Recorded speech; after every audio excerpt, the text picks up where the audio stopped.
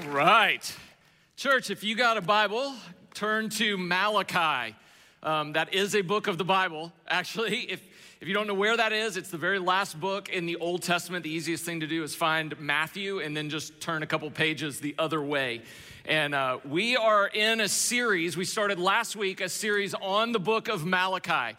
And Malachi takes place about 400 years before Jesus shows up.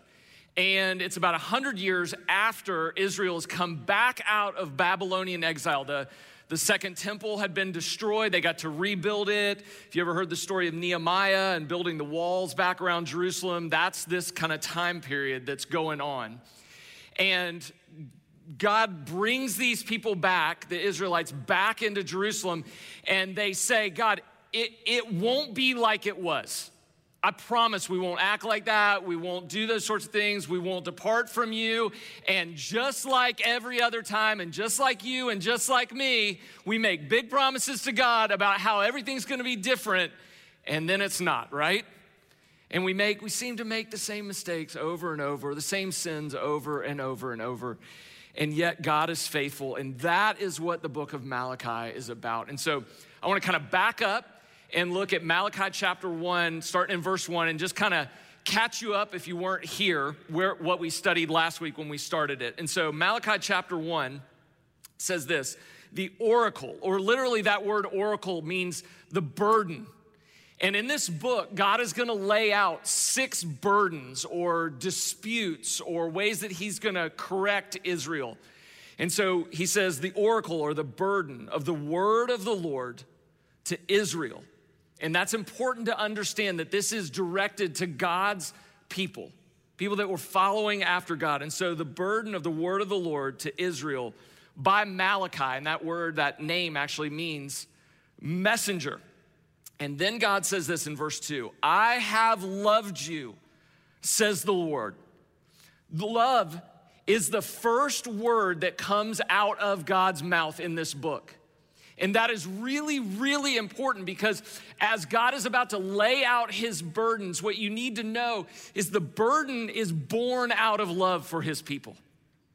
That we said last week, before God is going to correct, he's going to connect with his people. And so he wants to say, listen, this is all coming, not because I'm angry at you, not because I'm mad at you, but because my heart breaks, because I have a burden that is born out of love for you. And then Israel says this, but you say, how have you loved us? I mean, when you read that, you can almost hear the contempt in Israel's voice, can't you?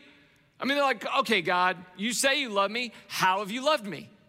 Well, God goes on in the next couple of verses, and he tells the story of Jacob and Esau and Edom. And go back, listen to last week's message. But the whole point of this is God would say, you want to know how I've loved you? I have loved you unconditionally. I have loved you so much that I never waited a moment on you to come to me. I have made every move to come to you. That I loved you unconditionally. I chose you unconditionally. I saved you unconditionally. I've kept you. I brought you back unconditionally. That's how I've loved you. And then he says in verse 5, your own eyes shall see this unconditional love, this unconditional choosing and saving and keeping. Your own eyes shall see this, and you shall say, great is the Lord beyond the border of Israel. Now, when he says that, that's worship language. He's saying, when you catch a glimpse of my unconditional love for you, this burden of love that I carry for you, when you see that, and when you see how I chose you and I chased you down and I saved you, not based on anything you did, but based on who I am and what I do.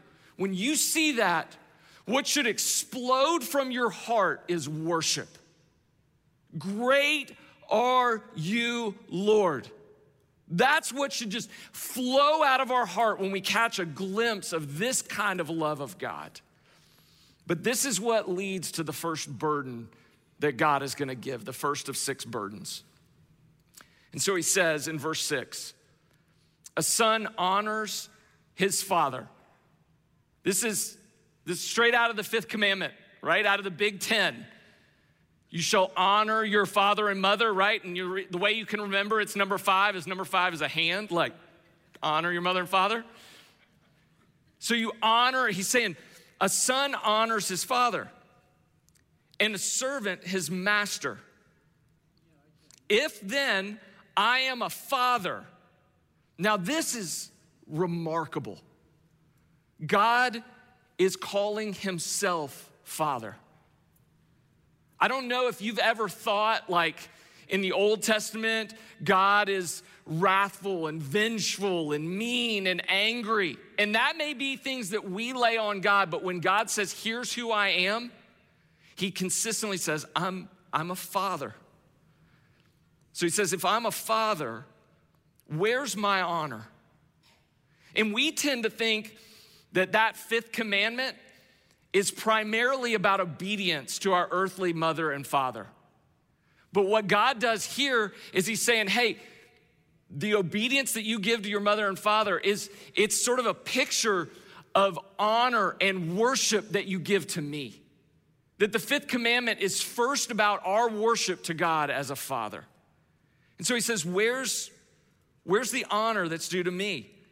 And if I'm a master, where is my fear? Now, fear here is not scared. That's not what fear means. Fear here is like awe and wonder, that sort of jaw-dropping glimpse of God where you just go, wow, I can't believe that's him. And he says, if I'm a master, where is my fear? Where is my awe? Or where is my wonder? Says the Lord of hosts to you, O priests, who despise my name. So he says, I should be getting honor. I should be getting worship. You should have this sense of fear or awe or wonder in me, but instead, you just despise my name. And God's burden here is that they aren't worshiping him with all of their heart and soul and mind and strength.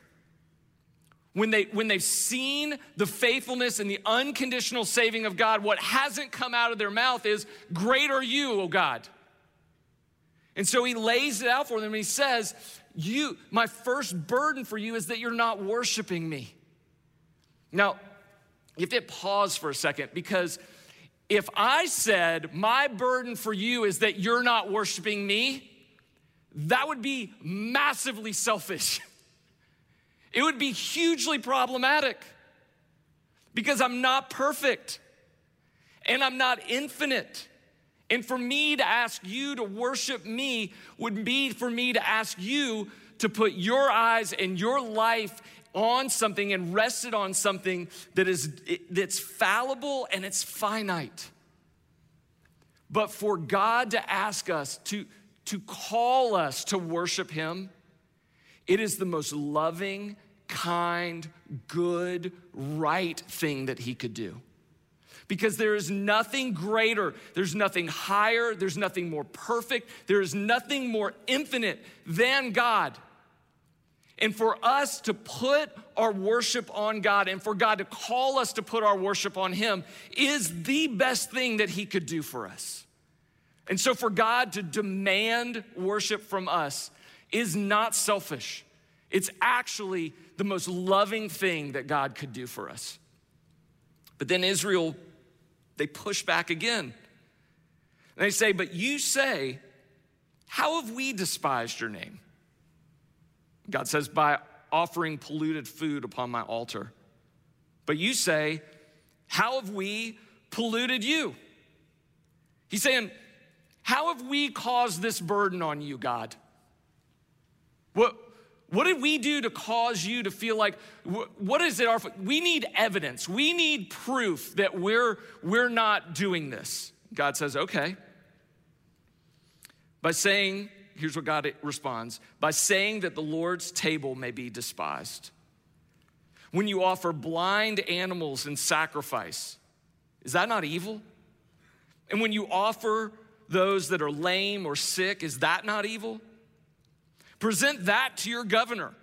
Will he accept you or show you favor, says the Lord of hosts? What he's saying here is he's saying, hey, you bring lame and sick animals, and you wouldn't even give those to a corrupt politician that doesn't have your best interest in heart. And here I am, the God who loves you unconditionally. You wouldn't bring that to him. Why would you bring that to me? Now skip down to verse 12. We're gonna get to those middle verses in a second. But in verse 12, God restates his case. He gives them more evidence in there. He says, but you profane it, my name, when you say that the Lord's table is polluted and its fruit, that is, its food may be despised. But you say, what a weariness this is. Now, if you got something to write with, you need to circle. That word weariness is important. That's the key to this whole thing. What a weariness this is, and you snort at it, says the Lord of hosts. You bring what's been taken by violence, or is lame, or sick, and this you bring as your offering. Shall I accept it from your hand, says the Lord? Cursed be the cheat who has a male in his flock and vows it and yet sacrifices to the Lord what is blemished. Now listen, we don't worship with animal sacrifices. Thank God. And so we miss this. And I think we can go, well, what's the big deal? Like they're bringing some animals with some spots or they don't exactly walk right. Like what's God's big deal in this? And on the surface, one of the deals is that God has just said in Leviticus, if you read the first 7 chapters of Leviticus, God is very clear. Here's the law. Here's the type of animals that you're to bring in certain situations to me. They're to be unblemished. They're not to be lame. They're not to be sick. So God says, don't do this. Here, bring perfect, spotless animals to me. So there's a sense that God has said, this is the law. And animal sacrifice played a central role in the temple worship in Israel. There had been one temple, there's a second temple, and there is now no temple. In 67 AD, after Jesus' life, the temple that would have been at this point and on through Jesus' life gets destroyed. And so the reason that Jewish people today don't sacrifice animals is because they don't have the temple. Synagogues are not temples. Synagogues are places that they go to study what we call the Old Testament. But if there was a new temple to be built, which it can't because there's now a mosque sitting where the temple should be built. But if it was, or the day comes when it does get built, there will be animal sacrifices there.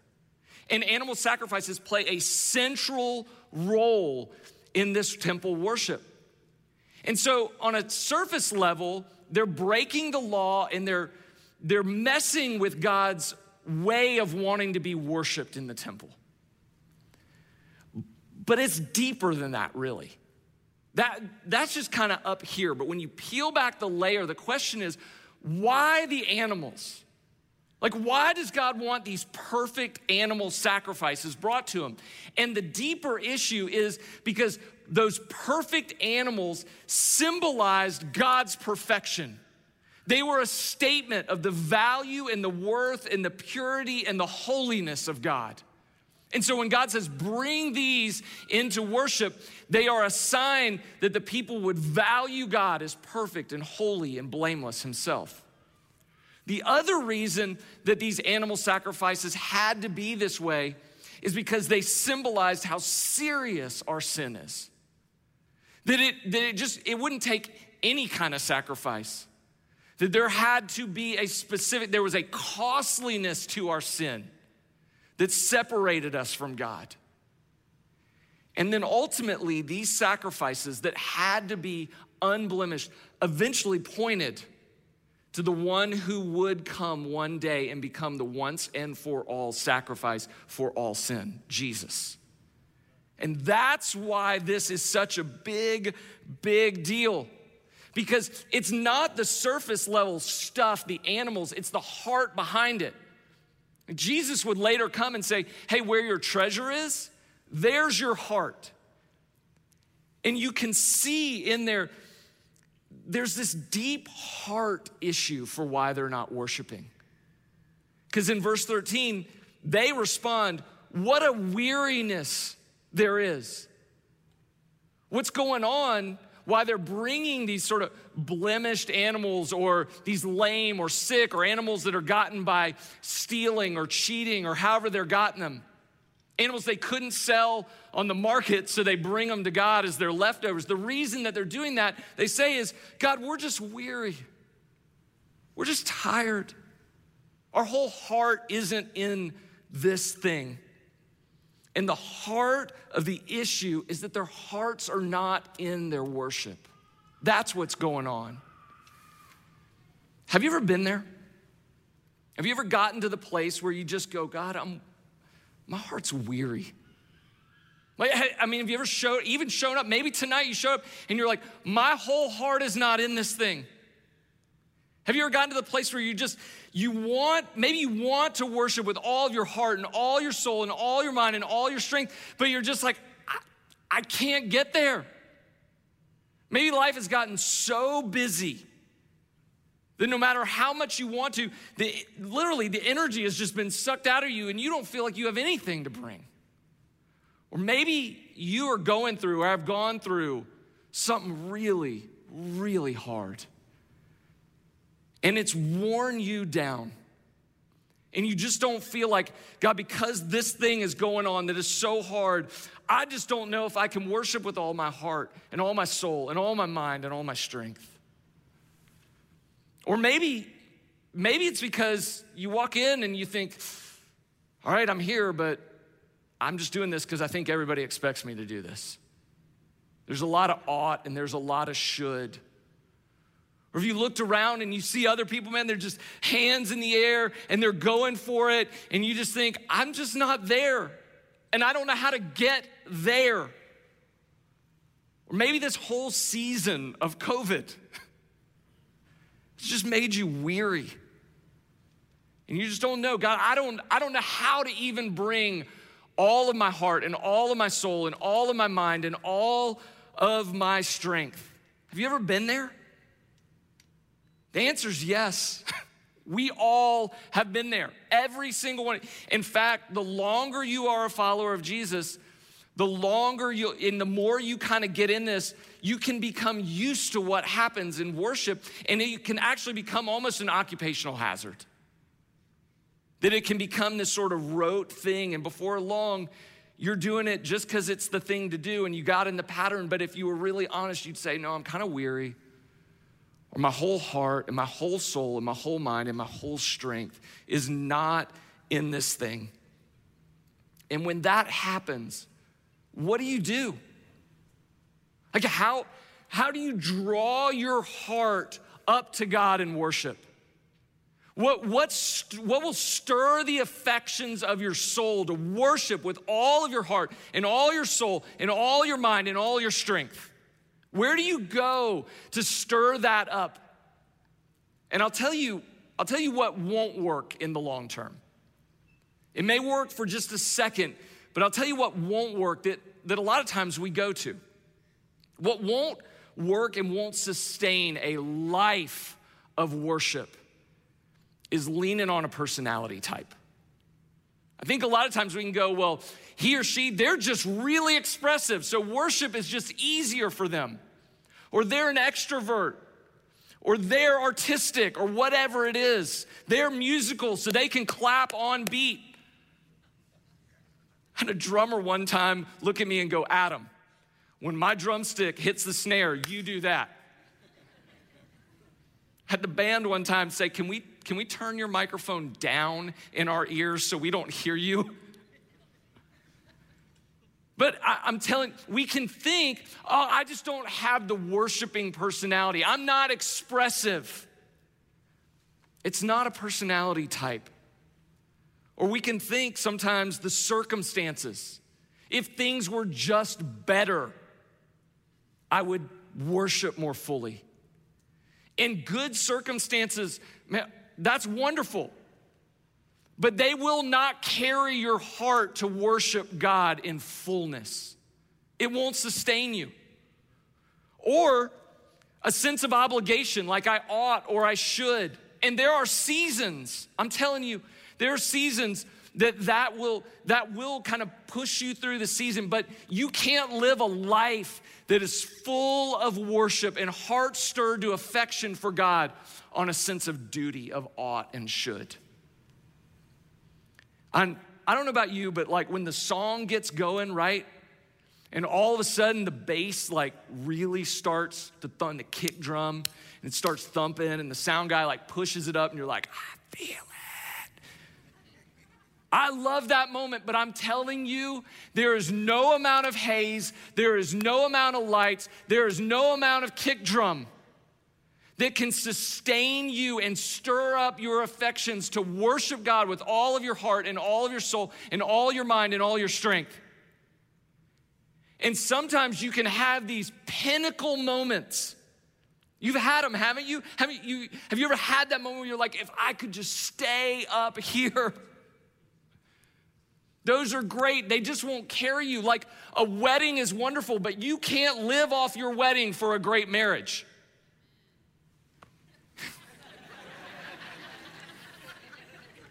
Chris will talk to you in a minute. I fully agree. So the question is, where does it come from? Where does a heart of worship, a heart that is full, worship that flows out of all my heart and all my soul and all my mind and all my strength, where does that come from?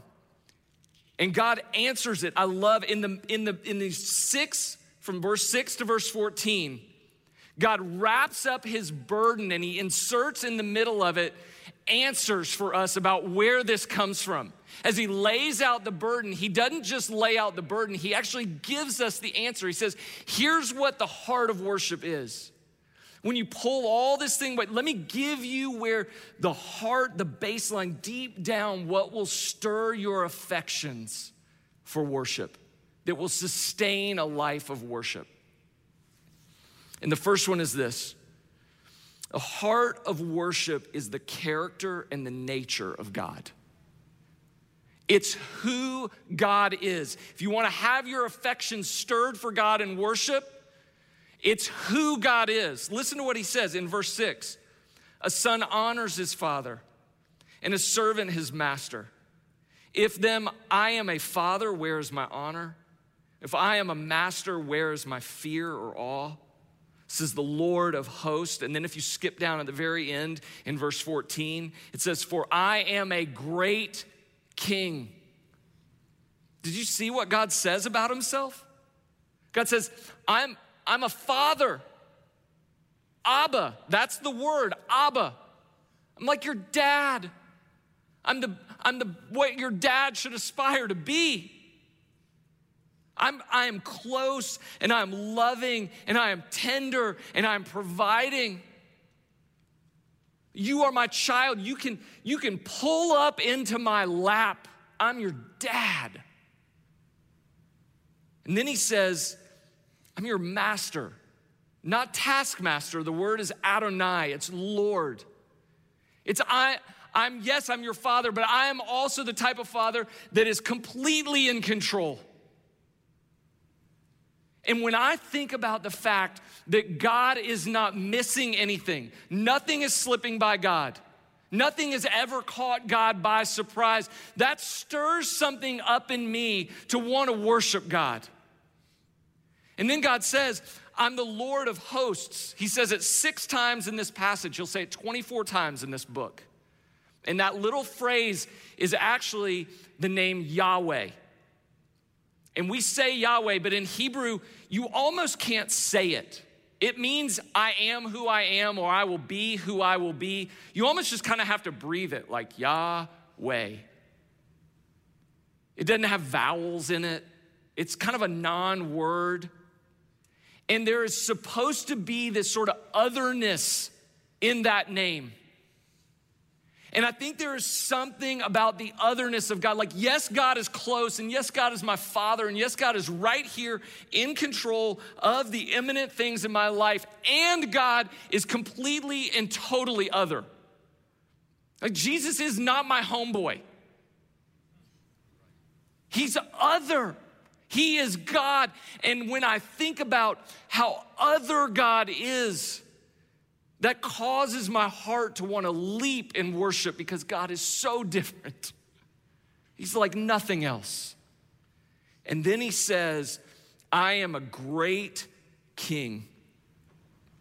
You know what a great king does? A great king cares and provides and protects.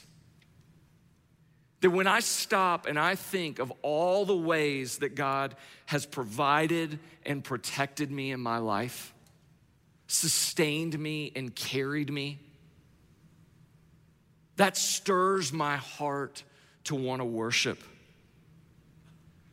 When you make worship about you, when we walk into a worship service like this and we go, all right, I'm ready to receive.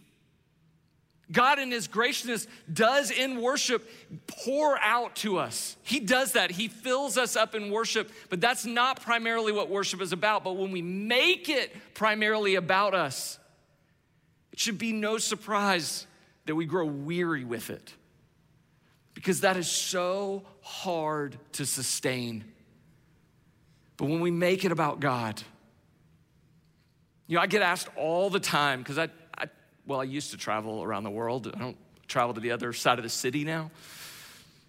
But people will ask me all the time, what's the secret sauce about 1122? And the thing I think that is deep down in there, in this place that is so special, is that at every turn, what we have tried to do is to make this about God, about who he is. First and foremost, God, everything is for you and to you. It is all about you, Jesus. And the thing, if you're not able to stir up those affections, if you feel them faint and you feel them drift in worship, the thing to do is to fix your eyes on the character and nature of God. That God is a father, that God is Lord, that God is so other, and God is yet your provider and your protector.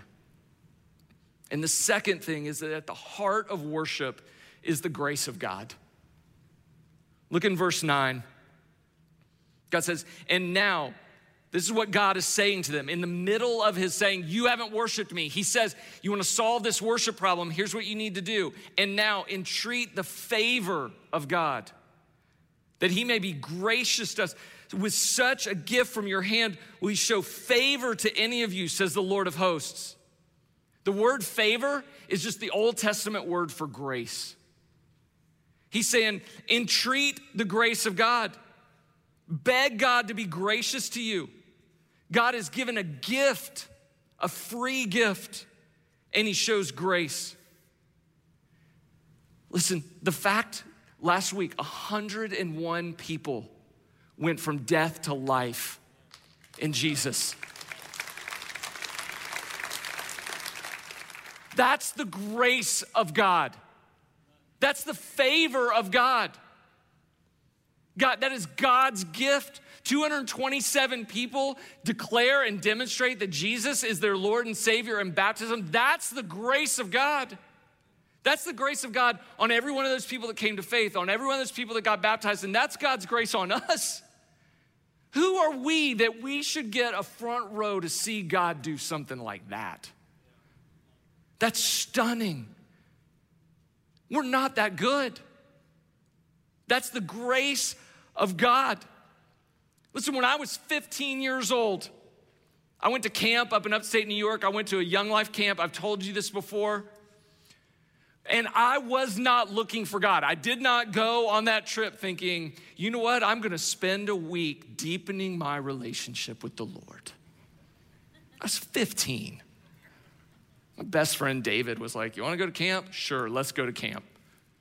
And we went, and I'm telling you, one night I could take you back to the spot where God just reached down and ripped my dead heart of stone out of my body and gave me a fleshy heart and gave me new birth and breathed life into my dead body. And that's the grace of God. But God, being rich in mercy because of the great love with which he loved us, while we were dead in our trespasses and sins, made us alive together with Christ. And Paul says in Ephesians 4, it is by grace that you have been saved. If your heart needs stirring up to worship, think about the grace of God. Be utterly in awe of the grace of God. And the heart of worship is the once and for all life, death, and resurrection of Jesus. And you're like, where in the world? Jesus is not even mentioned in this passage. Look in verse 10. Oh, that there would be one among you. Oh, that there would be one among you who would shut the door, meaning one that would stop the cycle of these sacrifices that have to happen over and over and over again. Oh, that there would be one among you that would shut that door, that you might not kindle fire on my altar in vain. I have no pleasure in you, says the Lord of hosts. I will not accept an offering from your hand. Do you know the one? The one is Jesus. The one is Jesus. Jesus is the once and for all sacrifice for our sins. The book of Hebrews says that Jesus, when he died on the cross, there was no more need to repeat endless sacrifices in vain to God because God had provided the perfect sacrifice in Jesus. Jesus was the spotless lamb. Jesus was the unblemished sacrifice. Jesus he never sinned. Therefore, he didn't go to the cross lame with sin. He was the perfect sacrifice. He was the God who became man and gave his perfect life on the cross that we should never have to sacrifice again. And for all who place their faith in Jesus as that perfect sacrifice, your heart is tied to the Lord forever. I can't get over that. I can't get over, when I just stop and think about it for a minute, I can't get over the fact that God would send his perfect son on a rescue mission for me. How does that work? And if you stop and think about that, it's stunning. And if your heart is not turned towards worship, if you will stop and fix your eyes on Jesus, if you will put your eyes on the cross, if you will fix your eyes on the life, the death, and the resurrection of Jesus, it will stir you so that you will worship with all your heart and all your mind and all your strength. I love, there's a song by Isaac Watts. It was written almost 300 years ago. It says, when I survey the wondrous cross on which the Prince of Glory died, my richest gain I count but loss and pour contempt on all my pride. Forbid it, Lord, that I should boast. Save, except in the death of Christ my God. All these things that charm me most, these vain things that charm me most, I sacrifice them to his blood. See from his head, his hands, his feet, sorrow and love flow mingled down. Did ere such love and sorrow meet, or thorns compose so rich a crown?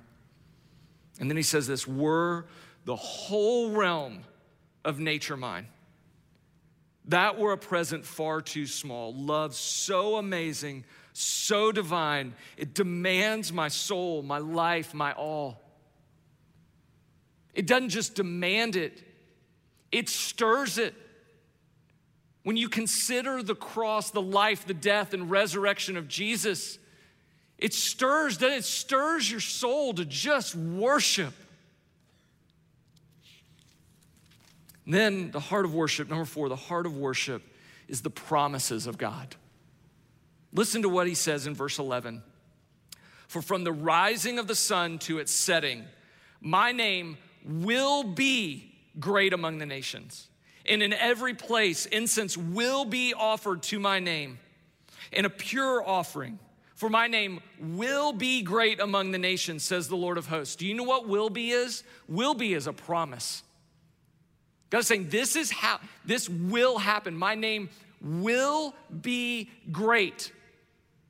You can take that one to the bank. And Paul knows we're gonna ask in 2 Corinthians chapter 1, verse 20, Paul knows we're gonna ask, well, how can I count on the promises of God? And Paul says, all of God's promises are yes in Jesus. Do you know how all of God's promises, do you know how you know that you can take every promise of God to the bank? Is because that Jesus that died on the cross 3 days later got up from the grave. That is the guarantee of every single one of God's promises. When you're like, I don't know, can I trust God? Think of the resurrection. Think of the resurrection. Do you know in the Bible there are 7,487 promises of God? Not just general statement promises, but promises from God to people. 7,487 of them.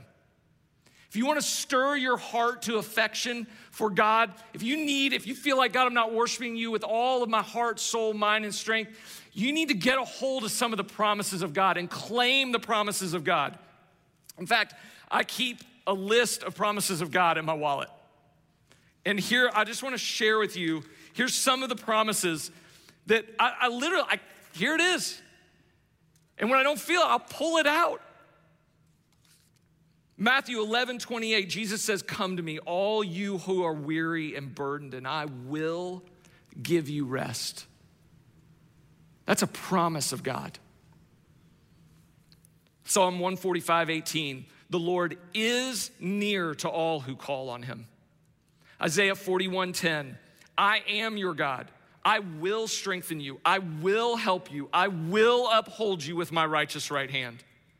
Romans 10:9, if you confess with your mouth that Jesus is Lord and believe in your heart that God raised him from the dead, you will be saved.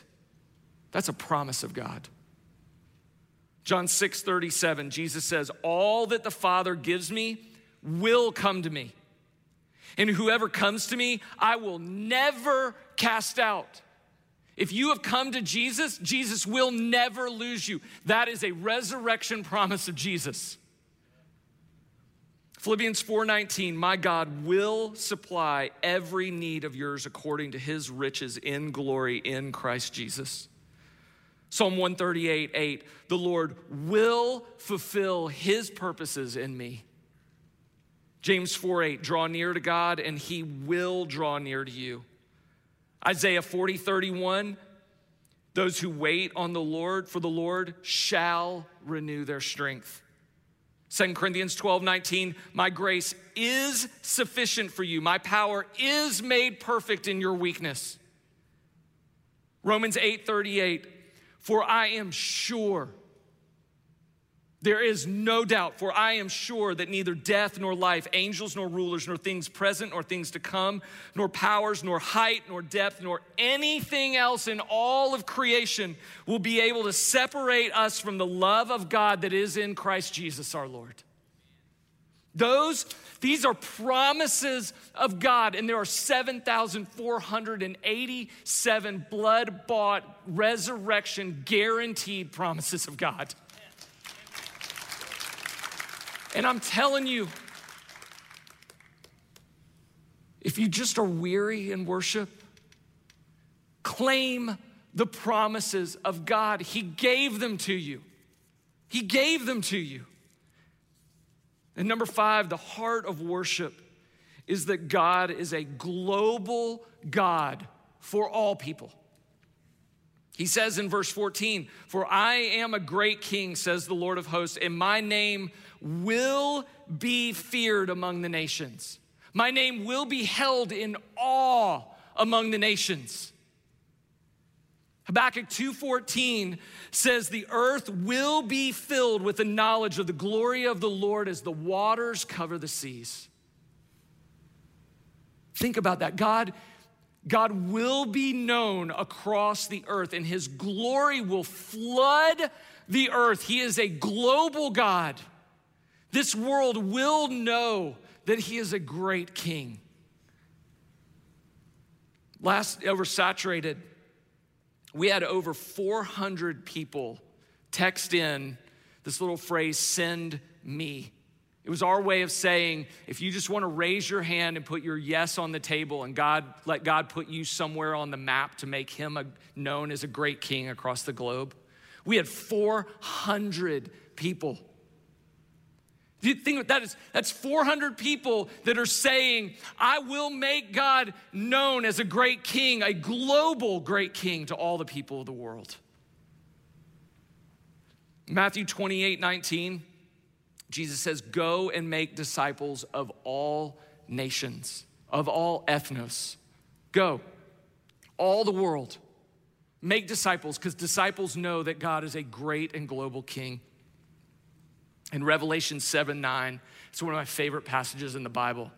Paul gets a glimpse of what eternity looks like. And this glimpse of eternity is there, John writes, that around the throne of Jesus is people from every tribe and every tongue and every nation, every ethnos, every ethnicity. That around the throne of God will be people from every tribe, and they will worship God.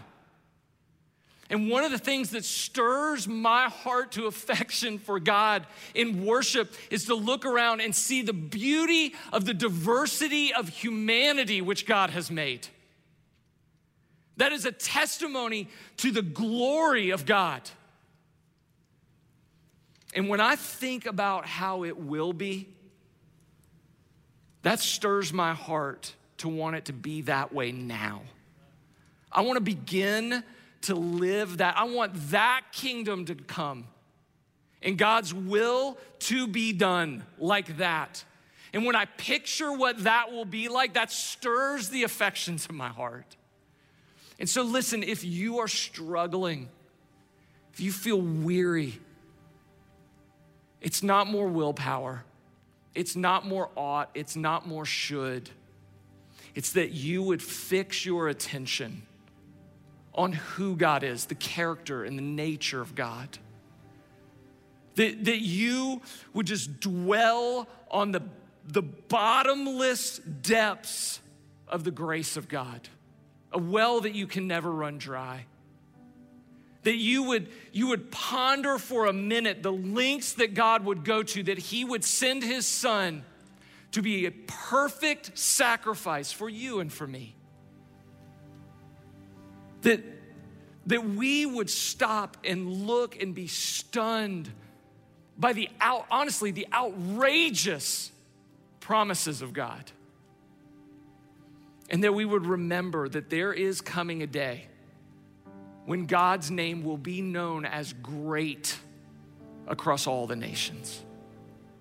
And let that stir your heart. Let that be the thing that God, the gift that God would give you to stir your heart for worship.